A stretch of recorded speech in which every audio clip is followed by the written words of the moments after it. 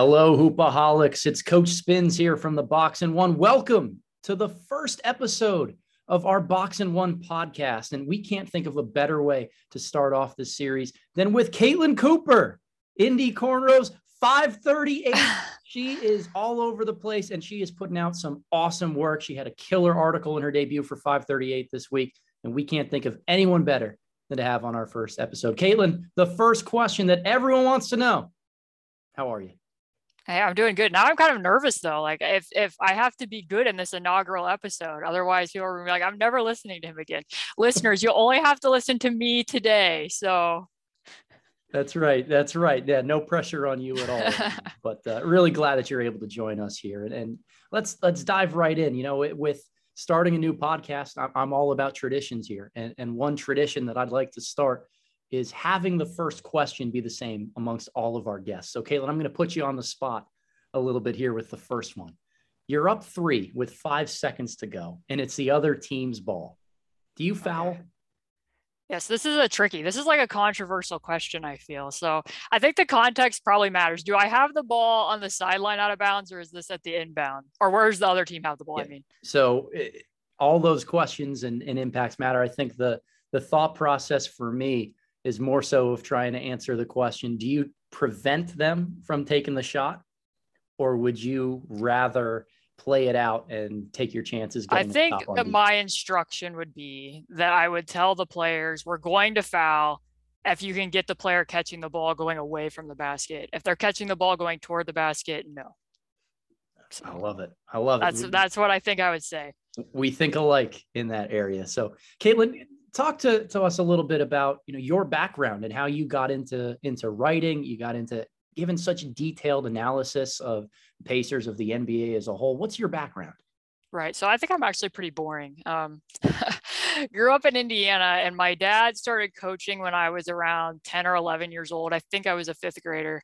So I was just always around high school basketball in Indiana. Like I trailed along anywhere I could go. I started taking stats when I was in junior high at all of his games and learning the game that way. And I was also playing myself. So I was pretty much in a gym somewhere, whether it was a scouting trip, I feel like a huge percentage of my life. And he was nice enough that, I got to go on those trips. So I was around a lot of different coaches in addition to him. So I heard a lot of different voices, and that kind of gave me a background and just knowing some basketball vocabulary. And then when I started writing, I try to follow smart people like you and others who share clips where I can continue to learn more. And I just kind of grew from there.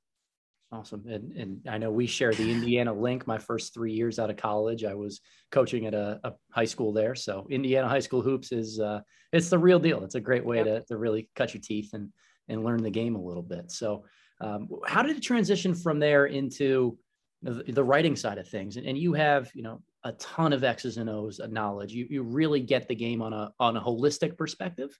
It's not just, hey, this is the play, we're going to tell you what the other team is running. You really get down to the nitty gritty of why. I mean, where did you begin to drill down into that and nuance your skills in that area? Yeah, I think it's a combination. Like just from a writing standpoint, my first major at college was history. So compounding like that teaches you how to research. It teaches you how to consolidate your thoughts and to present them, I hope, in a digestible way. I hope that's what people feel like when they read my stuff. So then when I got done with school, I kind of felt like I was drifting a bit. My sister actually recommended to me, she's like, I think that you could do this. I think that you could use some of that knowledge and write about basketball. And I was iffy about it. And I was like, I think I'll try that. So I'm sure some of those very early blogs 6 years ago or however long it's been now are probably quite embarrassing in retrospect, but you just try to get better every day. You just try to do, I call it kind of continuing studies. I get on, especially during the quarantine time, we have all this downtime, there's FIBA videos, there's always coaches talking and teaching somewhere where you can go and learn more. And I try to do that. So try to expand the breadth of my knowledge as best as I can. For sure. Well, you bring up a good point there. I went back during the pandemic and a little bit into this past spring, looking at my initial articles when I started writing. And oh boy, there's some rough stuff in there. So we all get better. And now you're at 538, which unbelievable publication and a great spot, I think, for the combination of what you write about, which is the X's and O's intersection with a lot of the statistical analysis and bringing that aspect to it. So you started there with an amazing debut. talking about really the threat of shooting as much as the impact of shooting itself. So talk to us a little bit about, the impetus behind the article. I know you said it was brewing in your head for a long time, Yeah. but where does that idea come from? Yeah, so I think just like defensive perception and what actually reshapes defenses is something I look at all the time on the court. Because, we talk about the concept of, stretch fours and stretch fives. Well, are they actually stretching it, or are they just shooting threes that are open? And, I think that it becomes pretty easy to just, open up Basketball Reference and look at somebody's 3-point percentage and decide, oh, that'll give them a spacer, no matter how high or low that number is. So that was something I was looking at. And then I don't even know if these conversations ever actually took place with the Pacers or not, but there was several outlets that reported that there was a possibility that Houston wanted to move up in the draft and for the Pacers number 13th pick, and that maybe the Pacers would be willing to look for an established player. And there was connections with Eric Gordon and the Rockets. And obviously that never went anywhere. The Pacers took Chris Duarte. But during that time, I don't write a lot of hypotheticals. I try to stick away from, trying to cover rumors because you never know what's out there is real or not. But I did a ton of research on Eric Gordon during that time. And I noticed some of these things. And I was like, that would be a really killer article. Somebody should write about that.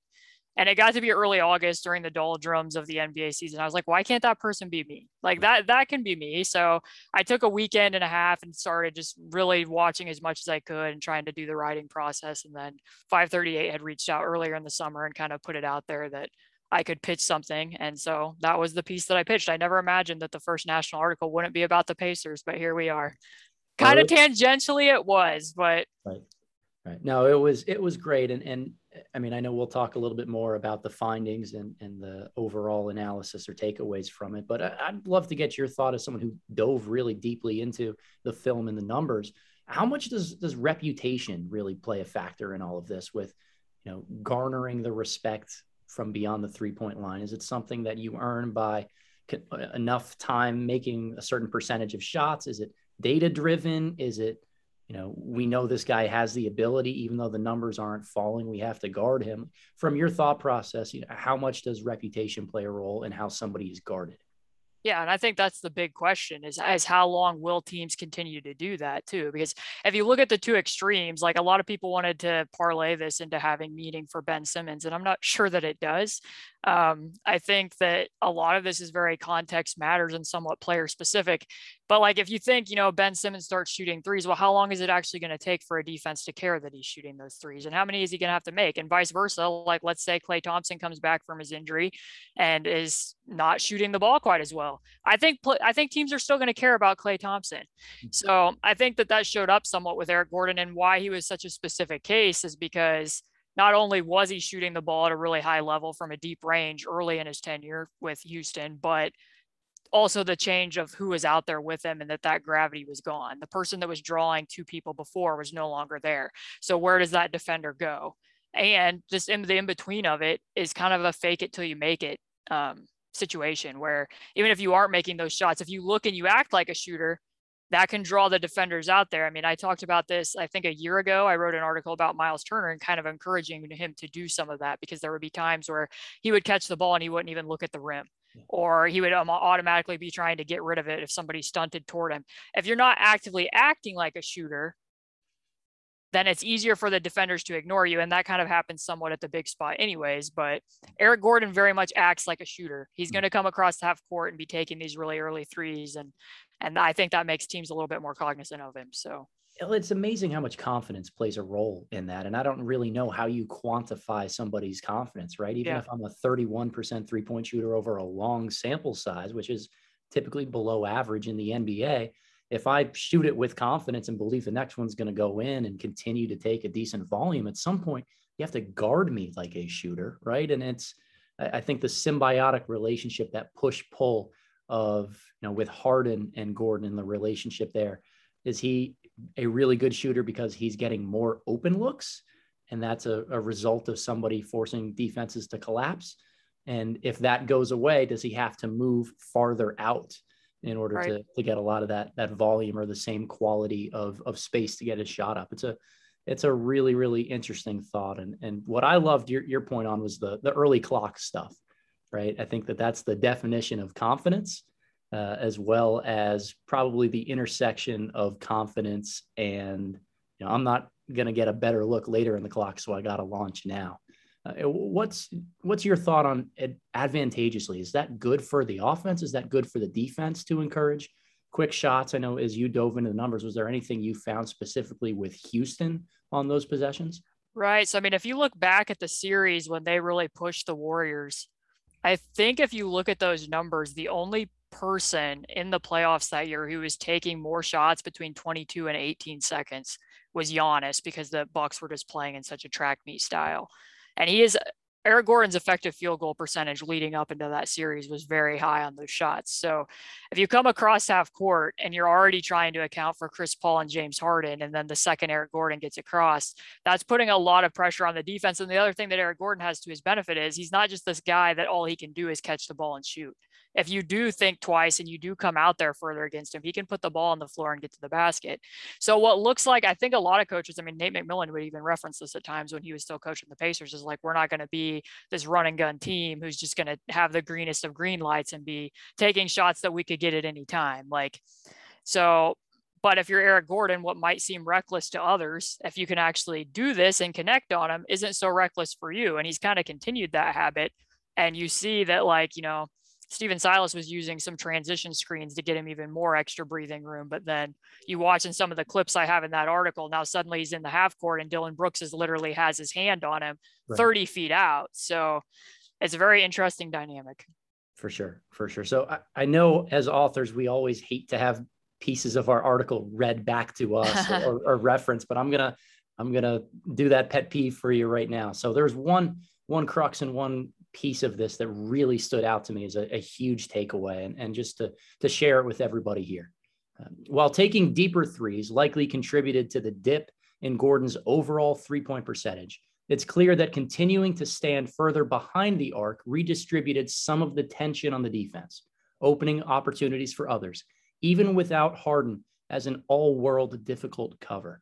So, I mean, so much to take away from that. For me, Gordon really cut his teeth as a great threat next to Harden when those Houston teams were really strong, were open paced, and the floor was completely spread, and developed this reputation to gun not just at the 3-point line, but far behind it. And as he continued to do so, even in the absence of Harden, his shot profile essentially opened up more space for other Rockets to attack, for the paint to be a little bit clearer. And if analytics really tells us one thing, it's not necessarily that threes are the end all be all. It's that the value of the threes and how much it opens up the rim for others, which is still the prime, location for shots to come from. As I'm diving into that quote and really thinking about what Gordon has done, how much of that is really dependent on you need a star to set you up to gain that reputation? And how much of that is really just an elite shooter always has gravity no matter who he's playing with? Yeah, I mean, it's so tough to parse and to separate, because he had those few years where that was his benefit, in addition to having Chris Paul as well. I just think that, there was a lot of people that commented in the replies after that got published, and they're like, would you tell people to train shooters to be shooting deeper ones? Like, even if it wasn't somebody who is Eric. And I think that, again, context matters. Like, I think that you would have to be, there would have to be active training where you were really, teaching rhythm, routine, and habit, so that there would be some degree of proof of product. Like, I don't really think that if you just put TJ McConnell out there and told him shoot a 30-foot shot, that's really going to do that much for your spacing. But if you're Eric and you have a shot that looks smooth and you're willing to continue, because I mean, that's a piece of this too. He's willing to continue taking these shots, even though it is somewhat harming his 3-point percentage. I mean, we know today that there's guys who want to hold the ball past a certain time so that they don't have a heave that puts that percentage down, and he's willing to continue taking them because, like you said, the numbers showed that pretty much every ball handler he played with was able to get to the rim more when he was out there.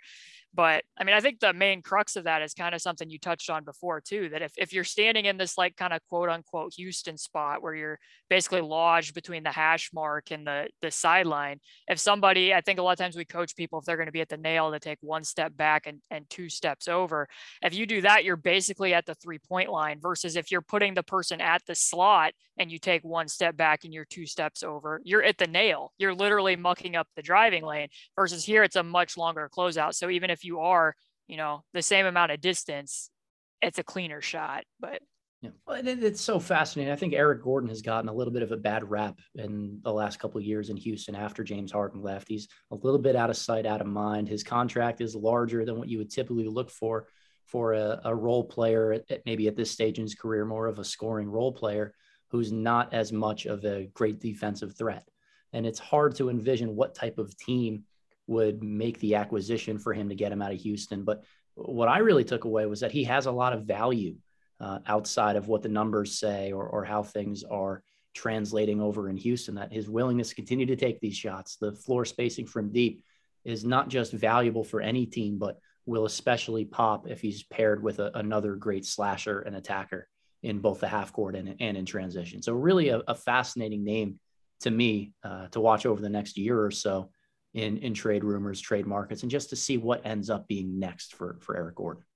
Yeah, absolutely. I mean, I'd be kind of surprised. We'll see going into the trade deadline. It seems like he's hungry. I mean, it has to be hard to go from, competing in the Western Conference Finals and being out there with an MVP candidate to being on the team that had the worst record last year. But certainly he's been a consummate professional by all reports out of Houston. So be interested to see if a contender gets hungry there. I mean, especially since the last year of his contract isn't guaranteed, which was new to me. I mean, I think there is I saw a caveat that if he helps the team that he gets traded to win a championship, then I think that part of it does become guaranteed. So that's a piece of it. But yeah, I remember when that first got mentioned in conjunction with the Pacers, I had a tweet that was like, well, I'm going to prepare to have tomatoes thrown at me. But I think that he still adds some degree of value here. But that's what I ended up finding. So, and I write for Celtics blog, and we had a lot of those same conversations with the traded player exception that continually is the gift that keeps giving for Celtics fans that roll over from year to year. So Gordon's name has come up and will continue to come up with what to do with that trade exception or other large deals in the future.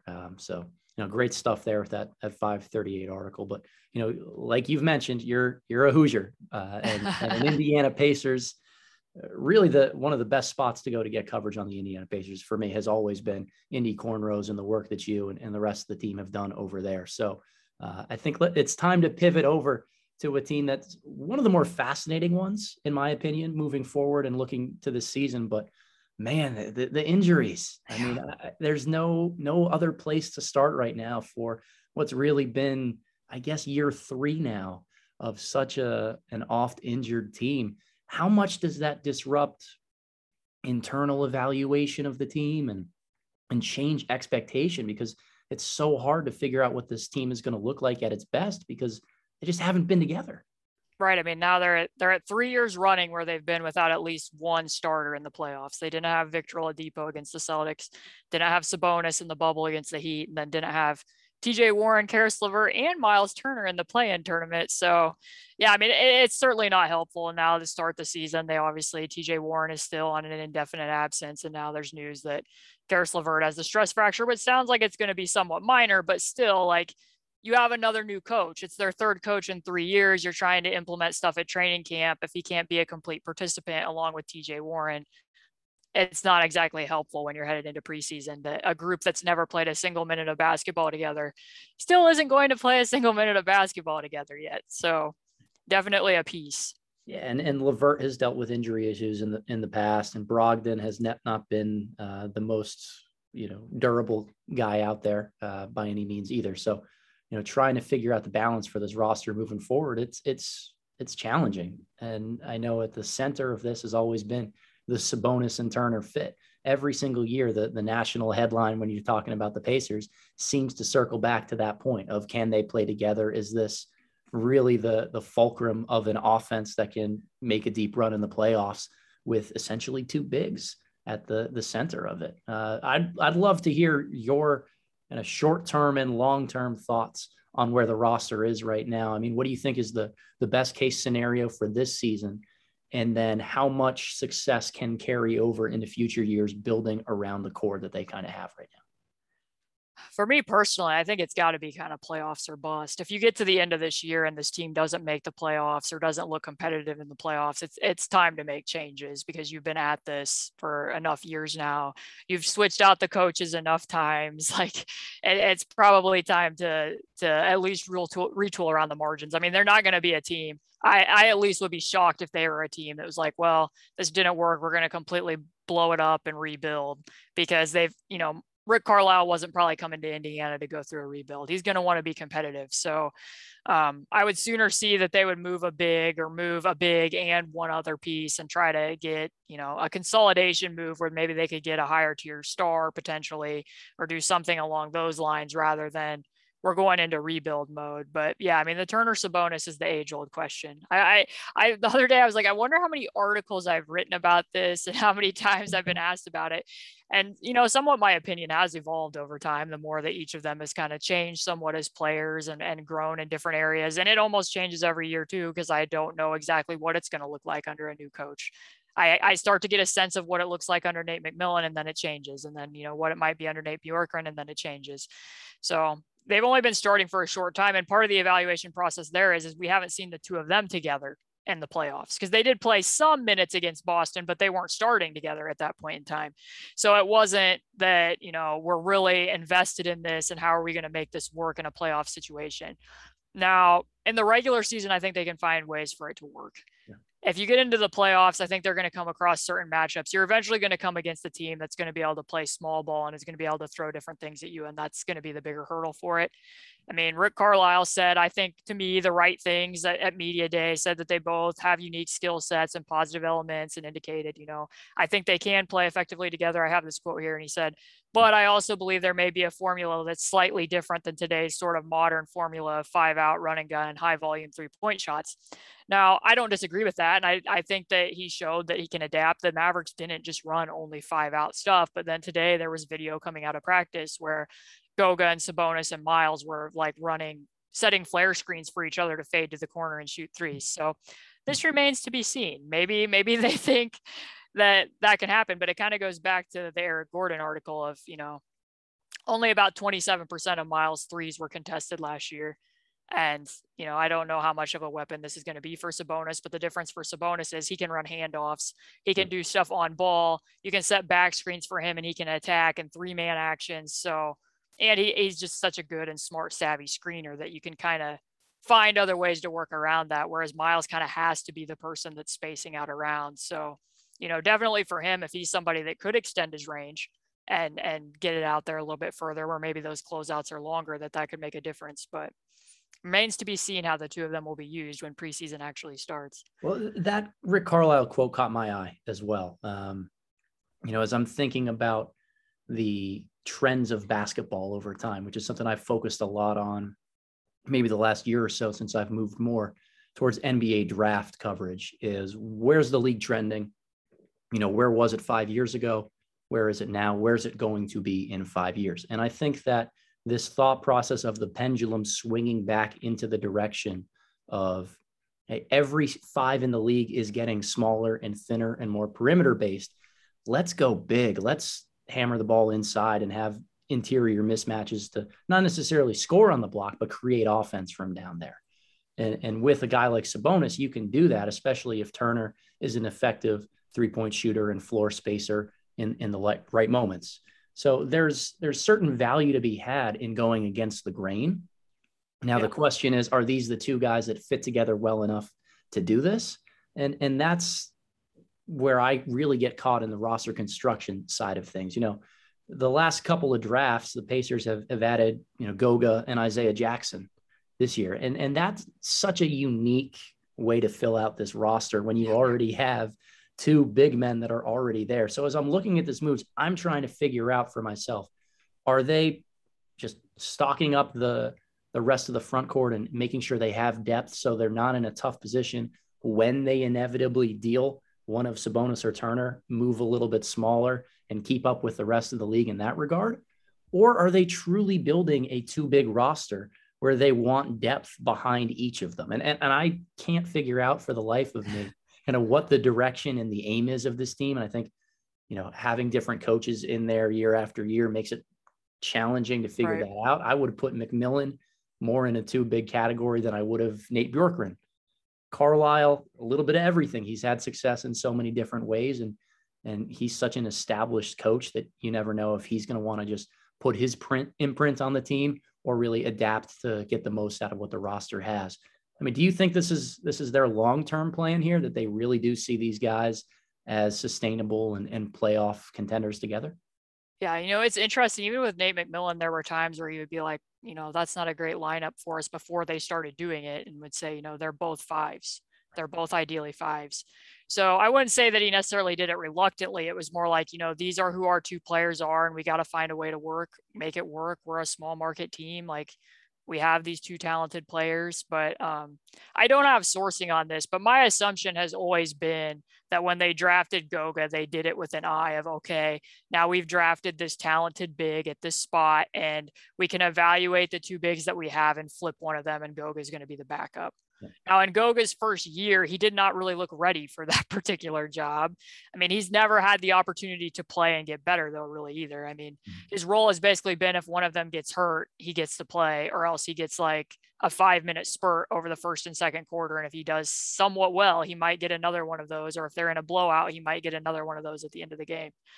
But with Isaiah Jackson, I know that they've been talking about working with him on his shot, and they've indicated that they see him able to play the 4.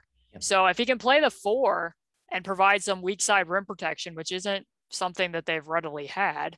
And he also, I don't want to get over the moon and make some ridiculous comparison, but he has some Bam-like qualities and his ability to switch out and challenge shots on the perimeter. And I think his passing is a little bit underrated.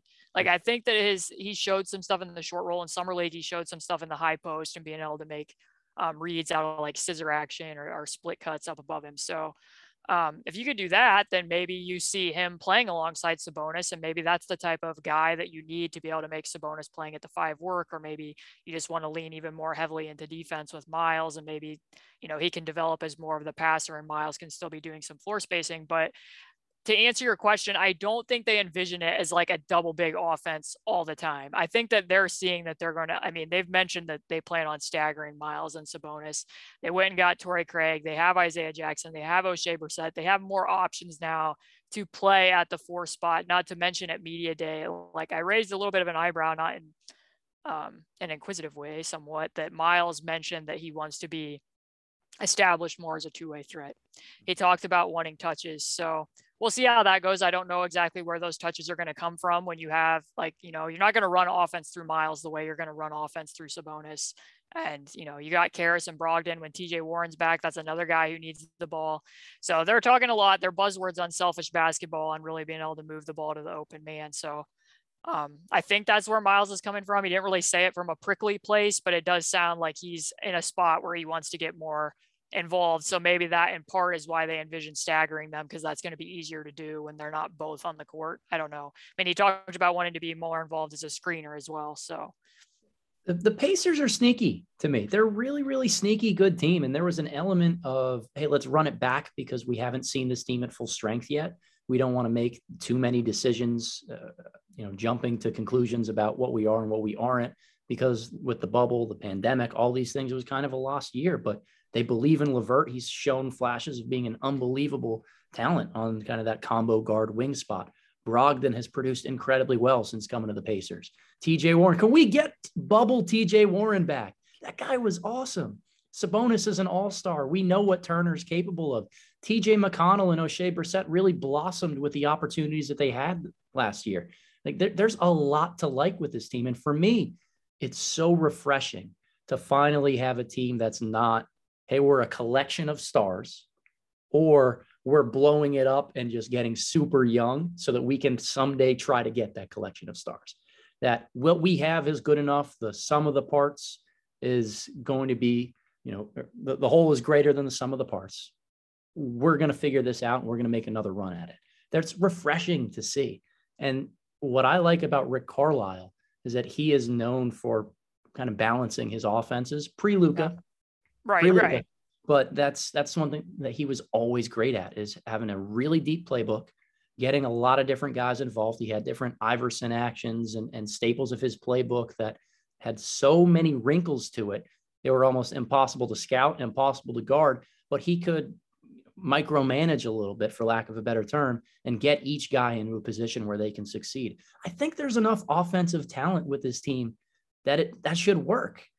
What have you seen in looking at Rick Carlisle's playbook, his time in Dallas? Because I know you've dove into that quite a bit, but what are your thoughts on, things that get you excited about Rick Carlisle's presence with this roster specifically?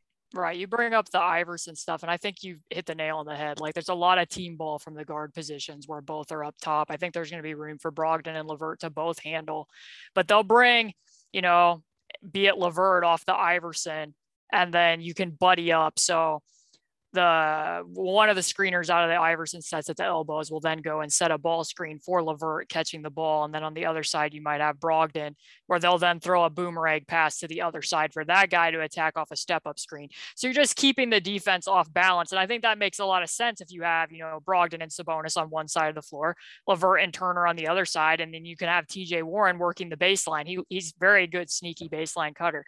So, and good in the side-to-side action. So that's just one in particular that I think makes a lot of sense. But and what you say too, that he has a lot of wrinkles within the same stuff. When they were in summer league, like, you'd see the exact same like elevator screen alignment where they're bringing a shooter up through the middle, and you'd think what they were up to. But then one time it would be to flow into a Spain action. Another time they would clear out and it would become pick and roll. Another time, it might become another one of their Iverson sets, or that might become Iverson before they go into the elevator screen. But the alignment was identical. So being able to predict what they were going to do out of that. But one thing that I really do like, and I mentioned it earlier with the bigs working on the flare screens, is that on the weak side, they're pretty much always flaring the wing.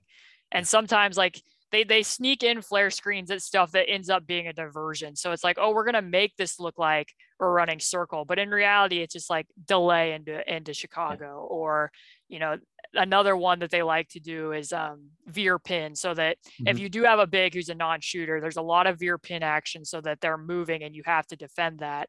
And then sometimes the person on the other weak side would just set a flare screen, even though there's nobody even over there. Like, there's nobody to even fade to the corner, but the person defending it is feeling that body behind them and sensing, oh, somebody's going to the corner, when it's not going to happen. So I think he does a pretty good job in a way that, like, I know they're talking about shooting a lot of threes, and the Pacers could stand to shoot more threes and establishing that. But I think that there's a lot of sneaky ways where he can work with bigs too that may not be super accurate shooters. One thing that I really like that he and Terry Stotts do up in Portland is connecting flare screens to a ball screen. Yes. Because that's making you defend two things. Plus, if your big is like, let's say it's Sabonis and he isn't a great shooter, and that person sags off, well, then the guy with the ball who's coming off the ball screen is going to have a wide open pull up three to just step into it. Or if you do play Sabonis closer, like, oh, that ball screen's coming, then the person coming off the flare can curl right to the basket. So it's just little things like that give them small edges, small advantages that you may not notice, that I think will be really interesting to watch from Rick Carlisle once he starts implementing some of this stuff in. Yeah, you brought up so many great points there. And I mean, the weak side action, just occupying help defense. If you know a flare screen or even a simple exchange on the weak side is coming, you're paying more attention to that than you are to the basketball. That half step of staying a little bit closer to your man, just having that seed in the head of the defender is really important to, again, clearing the rim a little bit more. So there's a higher field goal percentage on those attempts within 3 feet. I think that Carlisle does a great job of occupying help side defenses with a lot of his playbook and his actions. And the great part about Iverson sets, which, for us, I know we're automatically thinking about, but just for restating simply, you can play two bigs in those areas because you have both of them at the elbows as screeners. A lot of times they'll cross and screen for each other, and to go into, a side ball screen on one end, to step up on the other, a double drag type of screen where the first one is slipped or dived on against an aggressive defense, or sometimes if it's a shooter, he fades it out to the corner. Right. Similar footwork for those shooters as if they're shooting one of those flare screens for a big off the corner. So really a lot of continuity, but so much that he can do within the offense and the playbook there. I thought it was a slam dunk hire for Indiana, not just because he's an established coach and is going to help get a team that probably is talented enough to make the playoffs, going to get them a little bit more weaponized once they reach there because of the experience that he has and how many great teams he's been a part of. What's one player, one aspect of this Pacers team that you would identify as the X factor this year? There's one thing that you're watching to say, this is how I know the Pacers are going to be really successful. What is it?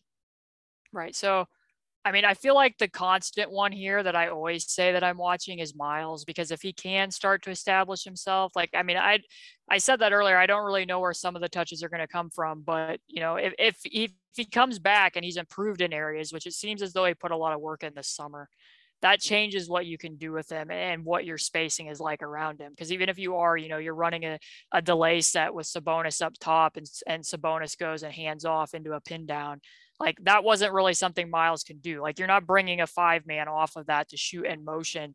But watching them do some of their drills today where they were working on footwork, like you're mentioning in some of those ways, that makes things different. Like if you can find your marks in that. But one, let me bring up someone else, and you will like this because you do all this draft coverage. I actually think Duarte matters quite a bit for the Pacers. I really do, because after losing Doug McDermott to San Antonio, they're really the only motion shooter they have is Justin Holiday. Like Brogdon can shoot off of screens, but that's not, you know, he's not really going to be flying off a stagger and shooting a lot. And you watch like when, you know, the Mavericks in quarters and they're setting guard to guard screens, or they're 1-4 flat and a guard will come up and set that guard to guard screen and drift out. And then they'll set another screen for the big to kind of come out to the corner. You got to have somebody who can put some tension if you're the guy running and doing the running slip. I feel like that can be Duarte. They run a lot of Spain actions. If you need the guy that's going to be a back screener and again, be leaking out of those back screens and actually pull a defender with them, I feel like that can be Duarte. If you're running a lot of dribble handoffs with Sabonis and you need to have some of that, replace some of that chemistry that's now lost with Doug McDermott, I feel like that can be Duarte. He's probably their best tough shot maker if he can carry some of that over out of the grouping that they have, in addition to just being able to create space and hit a pull-up three. A lot of teams, the first time I noticed it was against the Pelicans, where with Brogdon, and it was before Karis LeVert came back, Lonzo Ball was just ducking under every Brogdon screen because, you know, Brogdon doesn't have a super quick release and he hit better on pull-up threes last year. But it's like, if we can take that away and we can prevent you from putting Sabonis in the short roll, and then we can stay home on everybody else, this is the chance we're going to take. And then when Sabonis was flipping the screen, they were blitzing. So it really blew up some stuff for them. So if they can have somebody on ball who can hit pull up threes, I feel like Chris Duarte can help them. Yeah, he's definitely an X factor in a lot of ways. Anytime you draft a 24-year-old rookie, essentially, you're hoping for some immediate impact there. You know, rookies don't always play great roles on playoff teams or have the best statistical profile for their on-off numbers. Like it's very hard to come into the NBA and make an impact right away. But because of the specific role that he has, the experience playing in big games at Oregon in the past, and his age, just simply, he's pretty mature. That puts him in as good of a position as anybody else to come in and really help a playoff team right away as a rookie. So I thought the Pacers did a great job in the draft this year. You know, certainly Jackson had a couple head scratching thoughts, because is this a position of need? What's the long-term plan for trying to get him minutes? They envision him as a 4, like you were mentioning, which opens up a little bit more. Still fascinating to see how he develops, because he's very raw and still quite a ball of clay in a lot of areas offensively. So curious to see how that all works out for the Pacers. But, you know, looking forward to the NBA as a whole, Caitlin. What are some of the biggest storylines that you're watching this year? What's on your radar? We've had a lot of basketball in the last year and a half since the bubble really started. It's amazing that, you know, the NBA playoffs from last year were less than 365 days ago. Still crazy and mind blowing to think about. But what are you watching moving forward? What's the biggest storyline on your radar? So can I pick a really nerdy one? Is that acceptable in this space? Of course. Because I've had these conversations now with one person, I believe, who works in like an analytics department and another scout. And I'm curious to get your feedback on this. So during the NBA finals, there was a lot of debate. I know Jeff Van Gundy brought up, like, should the Bucks have been top blocking Devin Booker whenever they were using drop coverage and lock and trail? And my initial thought on that was no, because you live with what he's going to be giving you from mid-range in an effort to shut down everything else. There could have been strong side counters. So anyways, like using that as an example, I've had people mention, what is the future of top blocking going to be? Because they feel like the murmurs out there are that teams are getting better at countering it. And you can kind of see, like, Phoenix did have counters ready, which was another piece of this, that, you know, they go into Spain actions where, you know, they'll have the person flow into that if somebody top blocks them, or you might, you know, kind of grapevine between a stagger so that you're getting that guy who's ready to top block you off and then be able to go. Or some teams will use like those corner DHOs so that if you are getting forced baseline, you'll sprint straight to the corner off of a guy like, you know, Sabonis or Ben Simmons, and then immediately be getting a three that way. So it feels like teams are getting better at this. So what do you feel like the future of top blocking is? Is this still a viable defensive strategy? Yeah, it's a great question. I mean, and it's a complex one from a statistical standpoint, because the only guys that you want to top block are, you know, the elite shooters. So if you're doing it for a reason. As you mentioned, with the Suns, did a great job weaponizing their counters. I've seen a lot of cross screen, down screen that automatically flows out of that. If I'm in the corner trying to come up for a handoff or come off a screen and you force me away from it, I'm going away. Whoever was supposed to set the screen pops out. We hit him, and then it turns into kind of a cross screen, down screen action. I think the Pacers even did a little bit of those inverted ball screens for Sabonis, where if he was trying to dribble into a handoff with somebody, if I'm being top locked and I'm supposed to get a handoff, I'm just going to go and put two defenders essentially back to back with each other and set a screen for Sabonis to go to his left hand. Saw that a million times at the beginning of last year. The future of top blocking, that's an unbelievable question. Because you bring up that because Phoenix was top blocking Doug McDermott in Phoenix, and they were always running those like Siakam-esque pitch plays to get Sabonis going to his strong hand. And then they would just have Doug McDermott set an inverted pick and roll at the elbow, and then Sabonis would go around it and score. So, and I think it all depends on the action that's within it, right? So the Pacers got really good last year with staggers for McDermott. Like that was with their second unit, a huge leveraging those into drives. Right. A huge source of offense, not just from McDermott, but the spacing that him coming off staggers provides. And if you're top blocking, it provides a lot of options for secondary screens. You know, the first screener is typically a guard. The second in a stagger is a bigger body. If McDermott rejects both screens and just cuts back door, now it turns into a single down screen. The flow of the offense isn't necessarily dead. I'm really curious, just to add to the nerdery that we're going on here, how much stagger screens and you know, combo screening actions really factor into that. You know, if it's an isolated single down screen, which the Suns did a lot of, trying to get Devin Booker in space, a little bit easier to top block as a way of disrupting offense.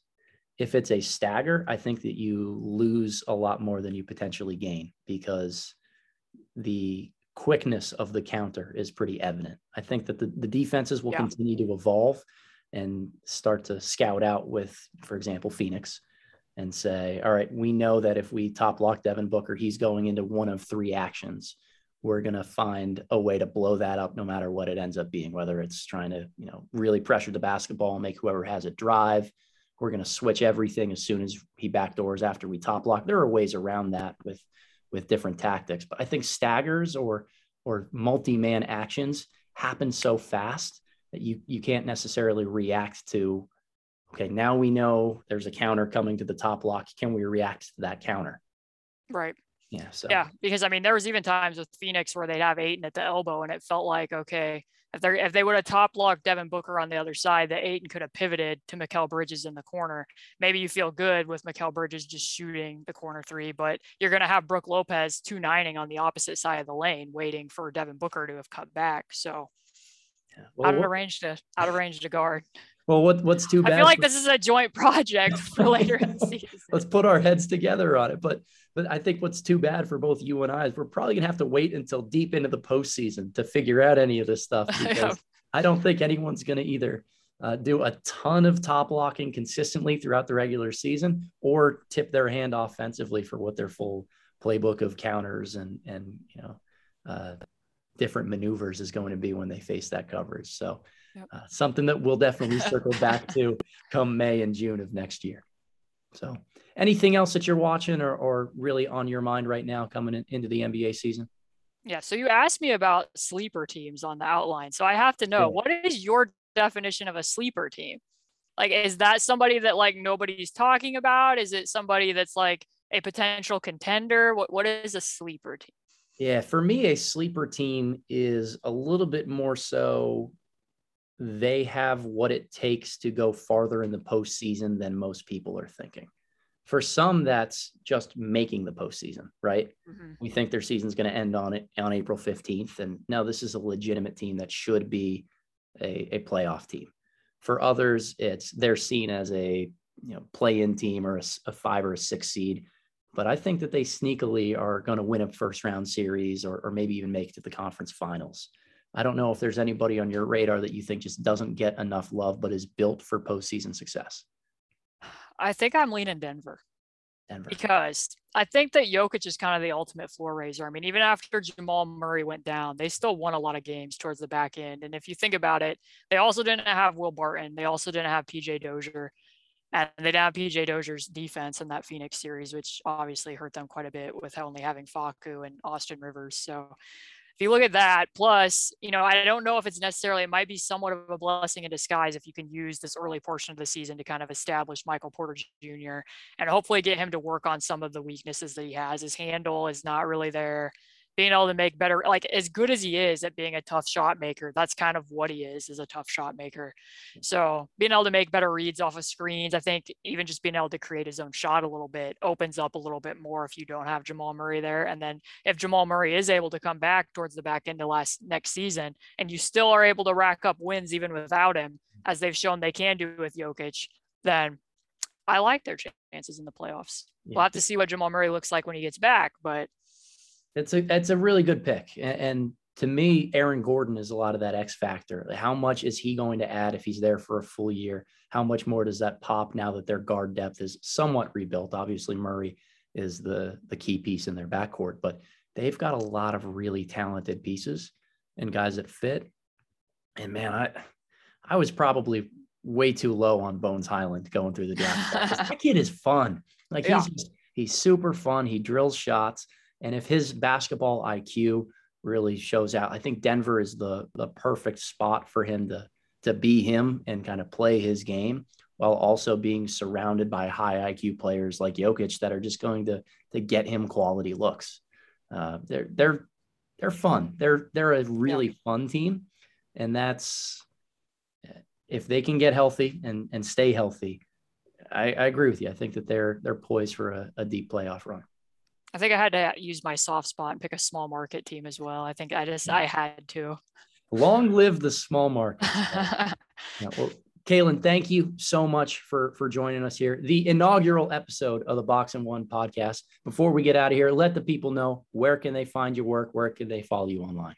Right. So my handle is at C2_Cooper. And then I have about 1 or 2 articles per week, typically once the season picks up at Indy Cornrows. And then if they want to check out the freelance piece, that's still on my timeline. It's called, is the mere threat of a 3 enough to impact a defense? And then you'll be able to find that at 538. So hopefully people after they listen to this are ready to come back for your next episode. And I haven't been too much of a turnoff with either talking too much or not enough about actual basketball. No, I was going to say, I think we need to shut it down here. We're a one and done podcast because I don't know how we can top this one. This was great. Thank you so much for coming on here. For all the listeners, the viewers out there, thank you for your time here as well in joining us and talking hoops. You can find us at the @BoxandOne_ on Twitter or the Box&One now on Substack.